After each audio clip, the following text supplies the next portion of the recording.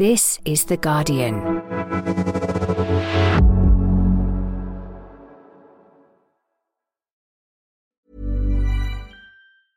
Finding your perfect home was hard, but thanks to Burrow, furnishing it has never been easier. Burrow's easy-to-assemble modular sofas and sectionals are made from premium, durable materials, including stain and scratch-resistant fabrics. So they're not just comfortable and stylish, they're built to last. Plus, every single Burrow order ships free right to your door. Right now, get 15% off your first order at burrow.com/ACAST. That's 15% off at burrow.com/ACAST.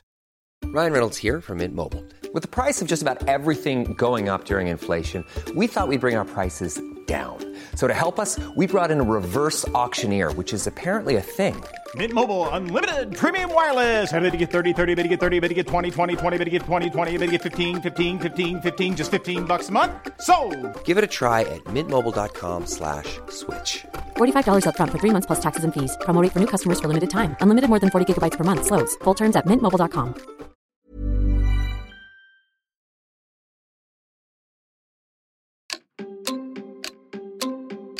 The Conservative Party took a terrible hammering in last week's local elections, but Rishi Sunak doesn't want to talk about that. While he's busy plotting coalitions, we're getting on and delivering for the British people.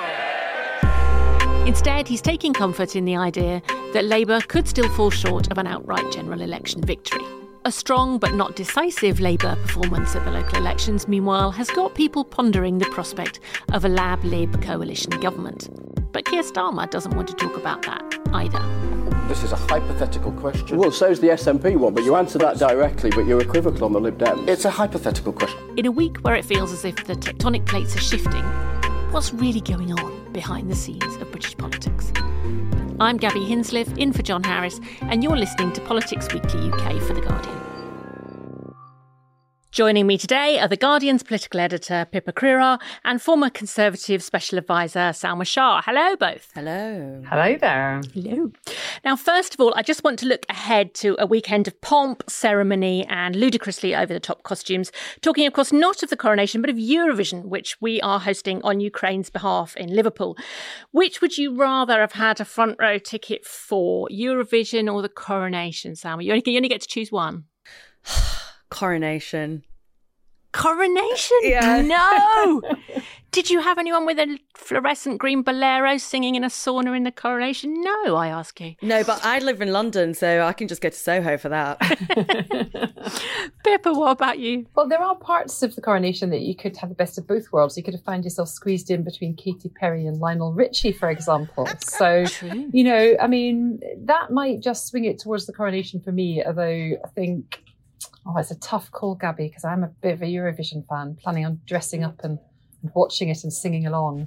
I like the glitter and I like the camp, but most of all, I like the nerdy kind of geopolitical bits of it where you can't try and work out why which Scandinavian country refuses to vote for which other country, and that's possibly a minority Eurovision sport.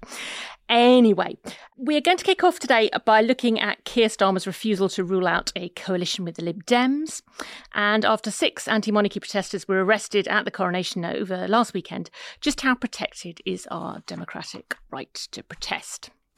But coming first to last week's local elections, which were obviously a disaster for the Tories, who exceeded their own worst expectations by losing over 1,000 councillors. Looks as if tactical voting's back, delivering a bumper night for the Liberal Democrats, particularly in the so-called yellow wall of southern Tory strongholds, and for Labour in many of the marginals it might need to win. But the results weren't quite decisive enough to guarantee perhaps an outright Labour general election victory, and that's got Westminster talking once again about the possibility of a Lab-Lib coalition. Keir Starmer was repeatedly asked in a round of interviews on Tuesday if he would rule out a pact with the Lib Dems, and very obviously didn't. Here he is speaking to the BBC's Chris Mason. Would you ever do a deal with the Liberal Democrats? Well, look, I want to press on for a Labour majority. That's what we're aiming for. This is a hypothetical question. Well, so's the SNP one, but you answer that directly, but you're equivocal on the Lib Dems. It's a hypothetical question.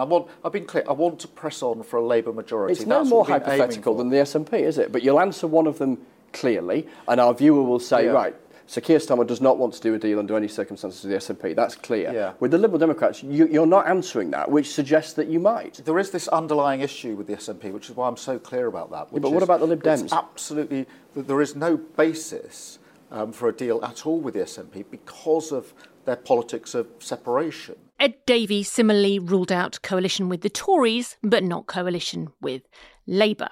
Pippa, what are you hearing from Labour MPs? Are we all getting ahead of ourselves here for a start? I mean, do we really think that we're headed for a coalition? Is everyone sort of ruled out the idea of a majority Labour government at this stage, or is coalition being taken seriously?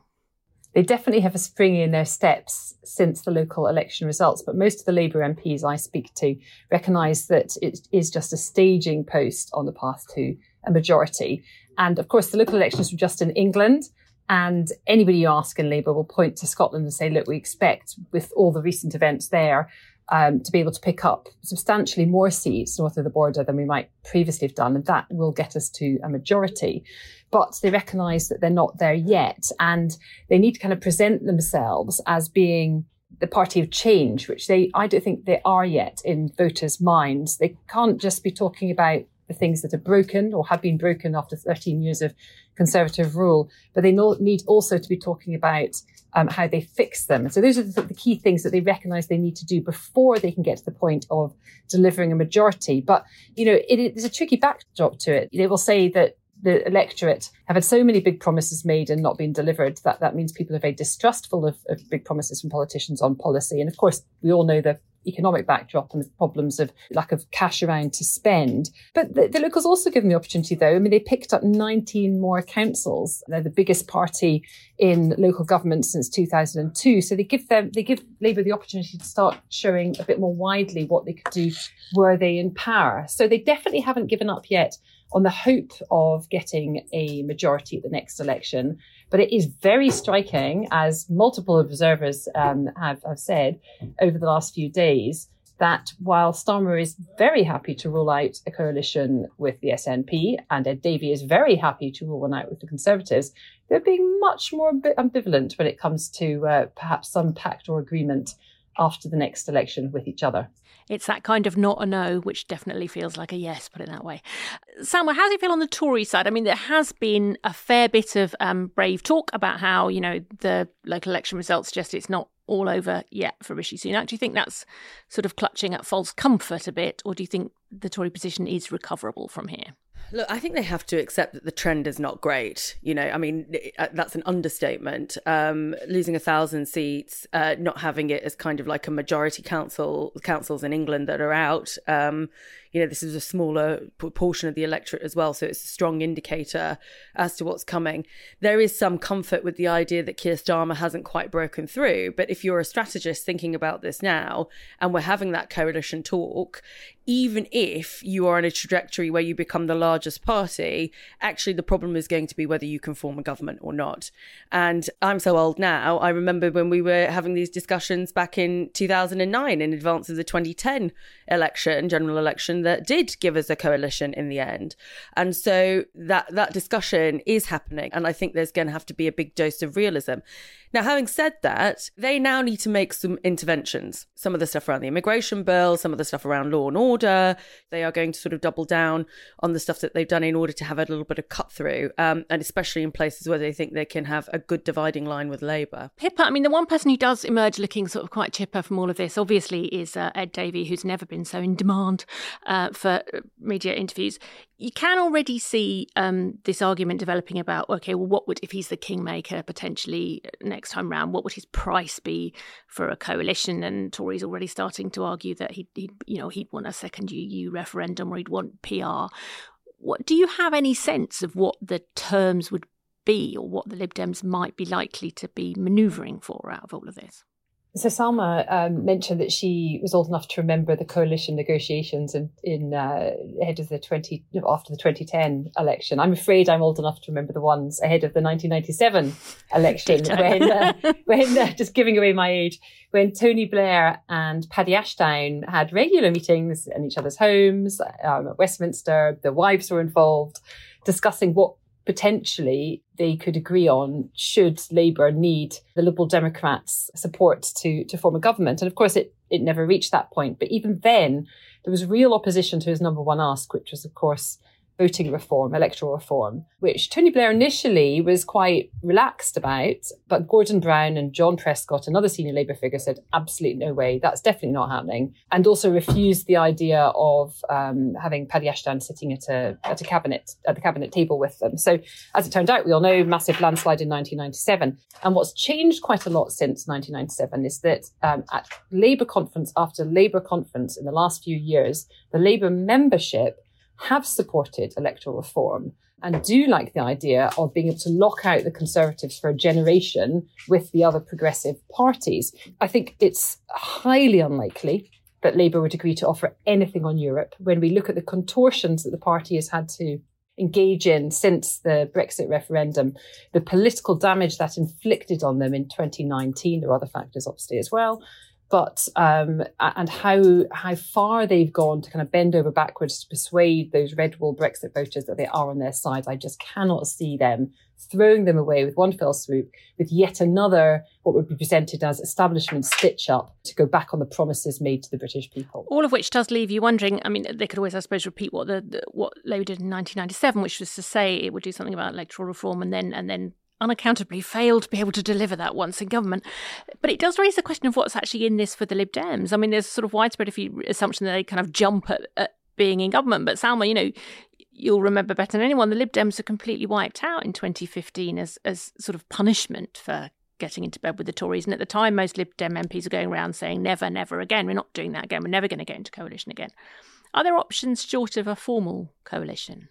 I think we should just reflect on that last point on electoral reform, where Nick Clegg was actually granted a referendum on AV and it didn't go brilliantly. And people will argue that, AV wasn't the greatest PR system, but that ship has sailed. So I think the Lib Dems need to learn some lessons from that as well, if that's going to be their ask. But really interestingly, back in 2010, and I think I'm right in saying this, right up until the 11th hour, there was supposed to be a supply side deal from the Lib Dems to the Conservatives because there was so much nervousness around it. And I think the correct decision was taken that the instability that a supply deal would bring, especially when the UK was on the brink of financial collapse, was not the right way to go.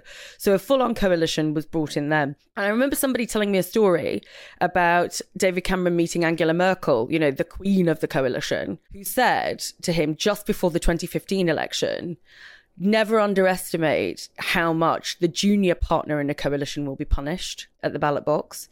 And I think whatever the Lib Dems do, the price that they are going to extract has to be a pretty high one, because regardless, they will be punished. So what did they really want out of this? And are we in a position nationally for them to be able to have a supply deal with and not a full-on coalition? I think not. And that was evidenced by the DUP's supply deal with Theresa May's government as to how quickly those kinds of relationships can collapse. Just wonder how much of this comes down in the end to personalities, because the Conlib sort of coalition, the Cameron coalition, worked in part, I think, because David Cameron and Nick Clegg were quite similar personalities. They were both quite consensual. They were both quite easygoing. They were both prepared to, give a little bit and sometimes look stupid so that their other partner looked good. There was a lot of personal trust between Blair and Paddy Ashdown. It wasn't just about horse trading votes. It was about a sense of a shared progressive project. I mean, what do you think the chemistry between Ed Davey and Keir Starmer on a personal level is like? Do you get any sense of how they might work together? Well, I was in the Downing Street Garden for that really surreal press conference back in 2010 when David Cameron and Nick Clegg appeared to address the media together. And it was this great bromance. And, all the sketch writers wrote it up as sort of, the sort of the love affair, the start of the love affair, those early days. And it is quite astonishing, actually, that the coalition managed to last 5 years. And I think that I put that down to the personal relationship between, there were other factors, but over and above anything else, the personal relationship between Cameron and Clegg. They thought similarly about enough things, and they really did get on a personal level. Now, fast forward to today and look at Ed Davey and Keir Starmer.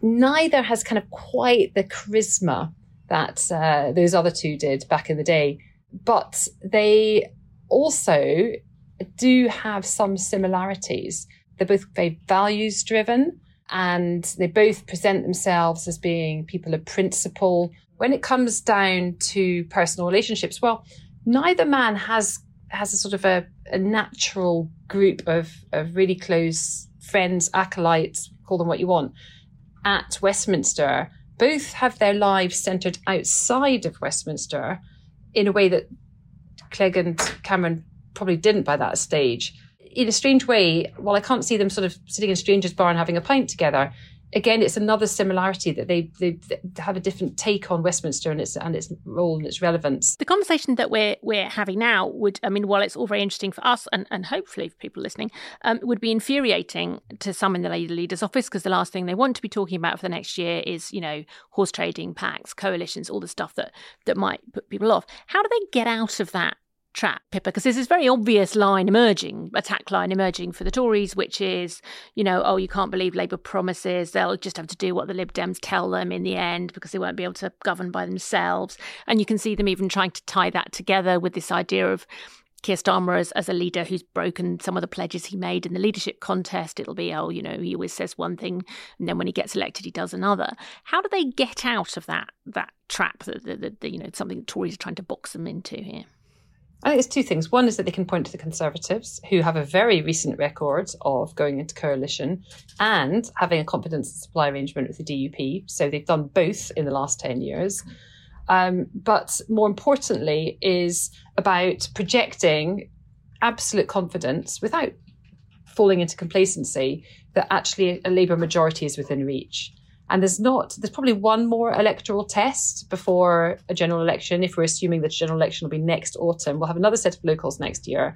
We'll have London mayorals, a few other mayoral elections. So there will be another opportunity for them to show that they have made further strides. And obviously there's polling and focus groups and all the sort of narrative that tends to build up as you get closer to an election. I'm very struck that I now meet business people that 2 or 3 years ago didn't want to know what was going on in Labour and now ask me all the time. I've just come from a briefing, post-Prime Minister's Question Time briefing, where normally you'd have the whole press pack huddled around the government briefers, and then, maybe half a dozen would remain, stragglers hang around for the Labour one.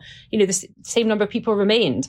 There's definitely a sort of recognition that they are closer to power, they're more relevant, it's more important that they're held to account. And as that momentum builds, both through the polling, through them finally setting out their policy platform on what they would do in government, and indeed that final electoral test next spring, then I think it will get easier for them to argue that actually a Labour majority is within grasp. If you were advising Rishi Sunak now, Samuel, what would you be telling him? How would you be telling him to use that sort of coalition line as a weapon? Would it be vote Labour and Brexit isn't safe? Would it be vote Labour and you'll get loads of weird Lib Dem policies that you won't like on legalising cannabis or whatever? What would be how would you use that? The standard line is, of course, coalition of chaos, but that is no longer useful.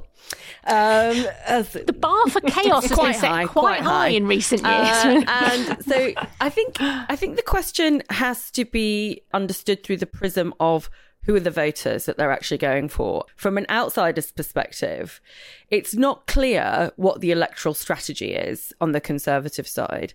So is it going to be a core vote strategy, in which case you're defending against the Lib Dems, or are you going to try and keep as much as you've got in the red wall? Where are they going to index? And that is going to require the discipline, and that is where the message discipline is going to come from. So you could absolutely use that Brexit's at risk. The problem with that is always going to be the reality of what Brexit is now bringing. That fear message that was really, really critical in 2019 around Jeremy Corbyn no longer exists. And that is a really big reason. I think that, a lot of business people are really interested in Labour again, because Rachel Reeves is making all the right noises in a way that John McDonnell just never could. OK, let's just pause here for a minute. And when we come back from the break, we're going to be discussing the right to protest.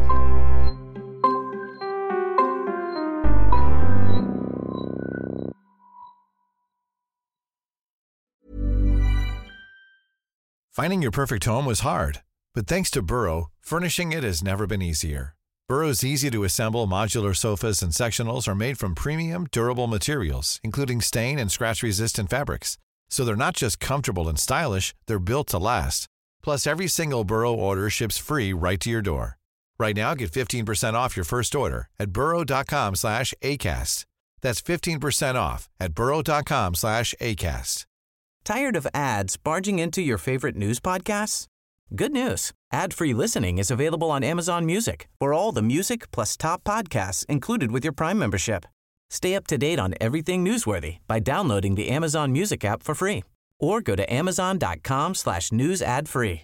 That's amazon.com/news ad free to catch up on the latest episodes without the ads.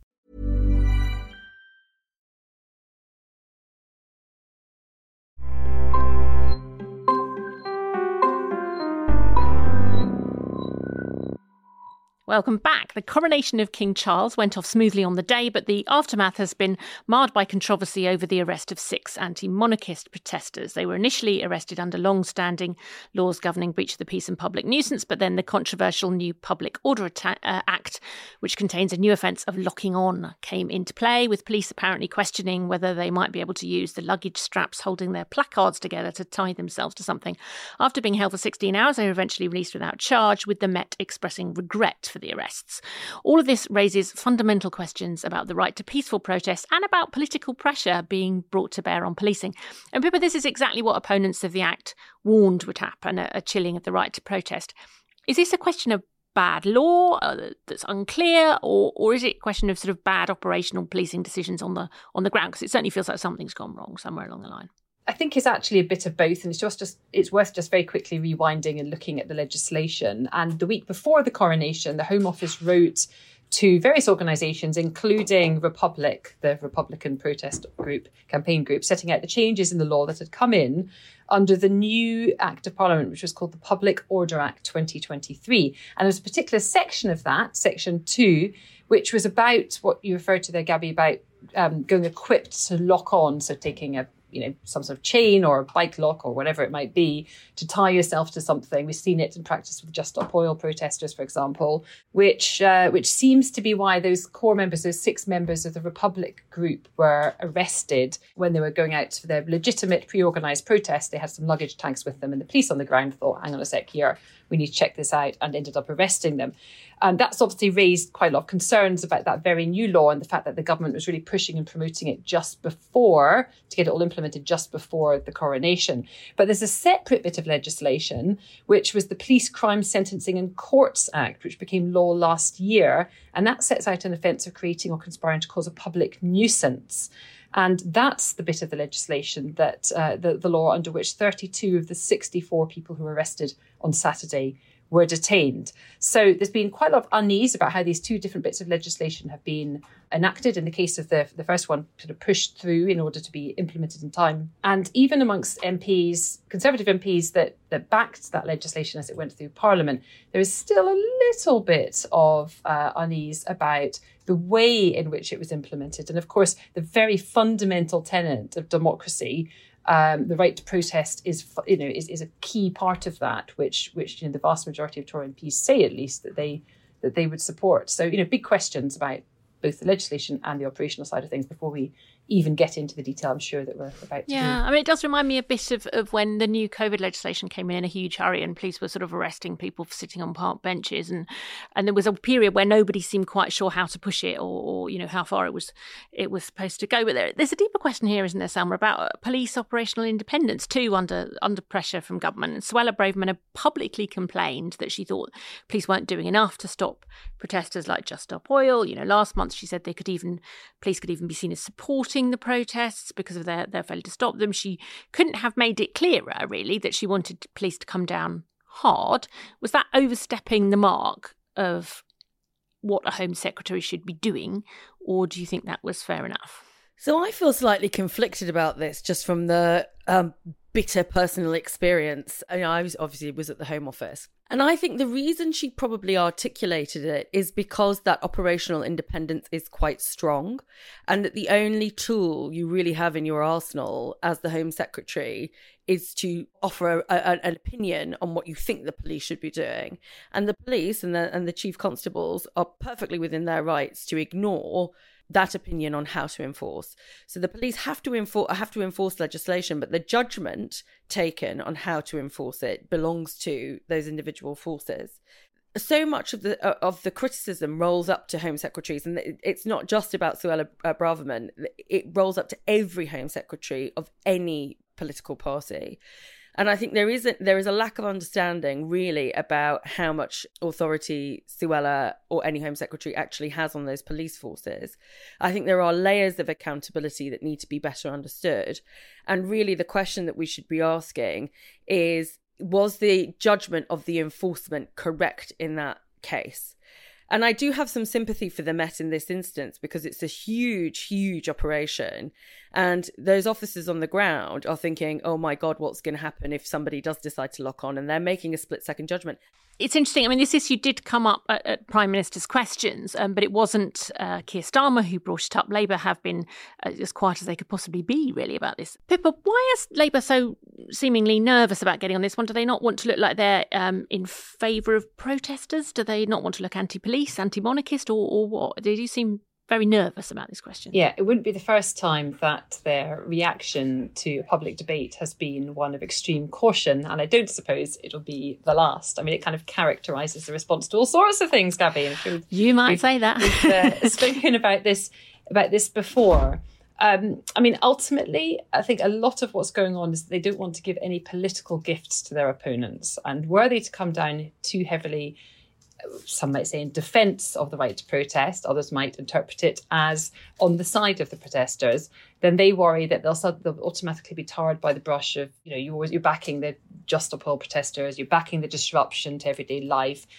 So they don't want to give any ammunition to their political opponents. And what's been really interesting the last couple of days is how various senior Labour figures have been asked about whether they'd repeal some of this legislation, and they kind of which they opposed when it went through the Commons, and they kind of danced around it. You had David Lammy coming in suggesting that, we can't go into office and pick our way through every single bit of Conservative legislation and repeal it. It would take up too much parliamentary time, and we need a positive agenda. And you've had others suggesting that they'd look carefully at the legislation but not making any firm commitments. And then the latest from Keir Starmer's office post PMQs was that actually it is possible to amend legislation without repealing it entirely, that they can have their own plans, and apparently will bring forward their own plans at some point, but yet again we have to wait and see when that is and what they are, but that they can sort of overlay the existing legislation, if you like, rather than having to sort of rip it up and starting from scratch. So the position is developing very slowly, still very cautiously, but we're slightly further ahead than we were 3 days ago. What's interesting, I mean, in the context of the conversation we just had, is that question, would you repeal this bill, which seems to be criminalising peaceful protest? That's a question the Lib Dems, a lot of Lib Dem voters who have a very strong pro-civil liberties tradition, might answer very differently from Labour. You can see how something like this might have divided a Lab-Lib administration if it happened under a Lab-Lib administration. Are we just going to have to get used to looking at politics as more of a kind of a three-sided chess game, Salma, now, where we're constantly computing how these things might work under various different coalitions of administration? Yes, but I think there is no point in getting swept into that yet, because it sort of depends on what the critical mass is of the Lib Dems in an administration with Labour, say, and all of this is going to be weighted on the numbers. And what that famous saying, the only thing you need to know in politics is how to count. So I think it's a fool's errand to try and think of how this is going to play out at this moment in time, because context will change everything. And I think economic context will change everything as to what people decide their red lines are going to be if they enter a coalition, and how many people they can bring, who are sceptical of a certain issue or whatever, because there's always going to be that horse trading. And most of it is actually not obvious to what happened to the people outside. It's definitely been a week for the Lib Dems to have their moment in the sun, Pippa. Do you think that's going to persist? Or do you think, we've seen this pattern before, where after the local elections there's a kind of surge of Lib Dem support and interest, and then it kind of fizzles out again?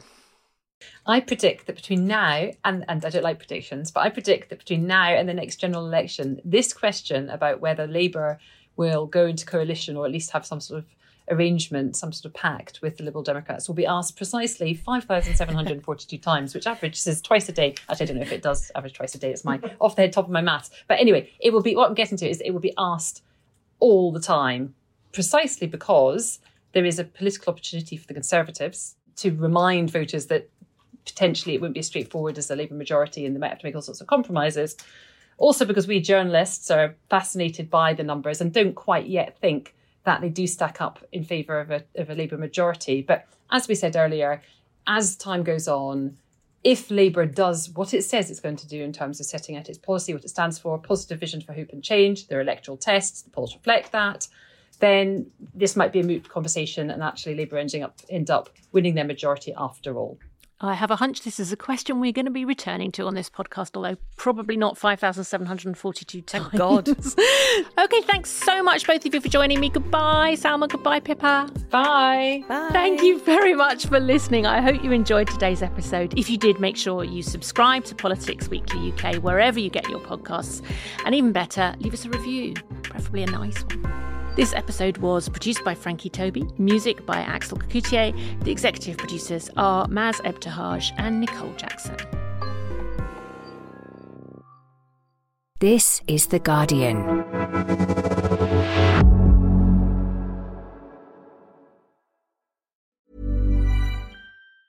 Tired of ads barging into your favorite news podcasts? Good news. Ad-free listening is available on Amazon Music for all the music plus top podcasts included with your Prime membership. Stay up to date on everything newsworthy by downloading the Amazon Music app for free or go to amazon.com/news ad free. That's amazon.com/news ad free to catch up on the latest episodes without the ads. Join us today during the Jeep Celebration event. Right now, get 20% below MSRP for an average of $15,178 under MSRP on the purchase of a 2023 Jeep Grand Cherokee Overland 4xE or Summit 4xE. Not compatible with lease offers or with any other consumer incentive offers. $15,178 average based on 20% below average MSRP from all 2023 Grand Cherokee Overland 4xE and Summit 4xE models in dealer stock. Residency restrictions apply. Take retail delivery from dealer stock by 4/1. Jeep is a registered trademark.